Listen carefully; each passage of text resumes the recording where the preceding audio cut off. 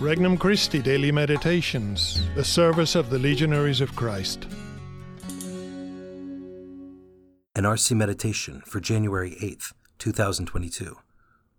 Saturday after Epiphany. Where less is more. From the Gospel of John, chapter 3. Jesus and his disciples went into the region of Judea, where he spent some time with them baptizing. John was also baptizing in Aenon near Salim, because there was an abundance of water there, and people came to be baptized, for John had not yet been imprisoned. Now a dispute rose between the disciples of John and a Jew about ceremonial washings. So they came to John and said to him, "Rabbi, the one who was with you across the Jordan, to whom you testified, here he is baptizing, and everyone is coming to him." John answered and said, "No one can receive anything except what has been given from heaven. You yourselves can testify that I said that I am not the Christ, but that I was sent before him.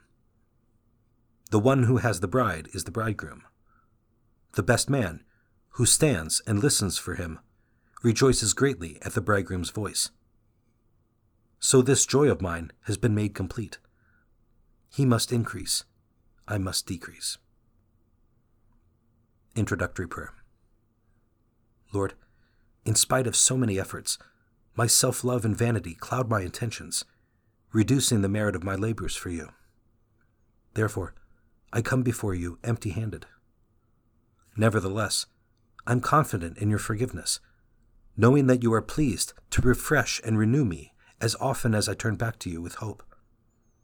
I love you ardently, good Jesus, and long to love you evermore. Petition. Lord, help me to practice true humility. First reflection.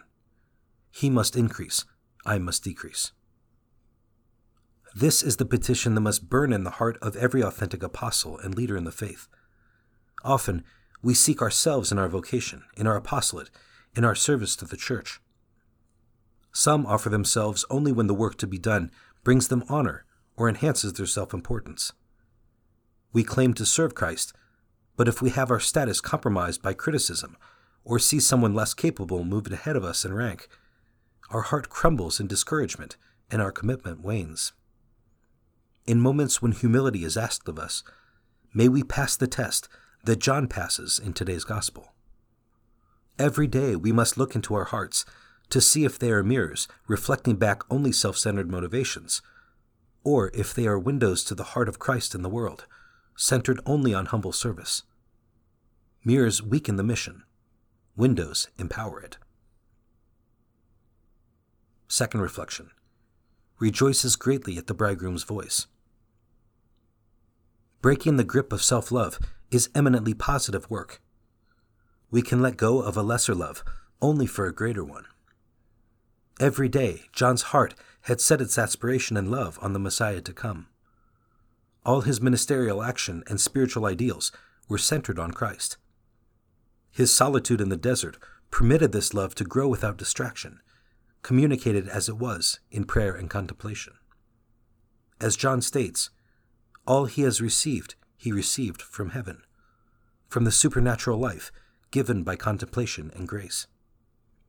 Love for Christ was no overnight endeavor, but was the work of years of prayer, self-conquest, and fidelity to the life of conversion he was to preach.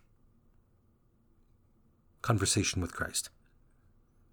Lord, I hear now what John heard, your beautiful voice summoning union with your beloved, the Church.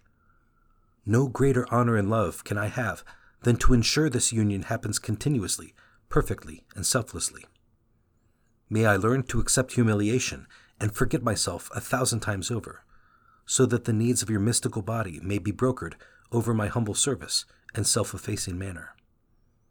I pray that my ignoble need to be praised and appreciated apart from your glory never becomes the reason to find you separated from your spouse. Resolution. I will pray a litany of humility with great fervor today before I go to bed.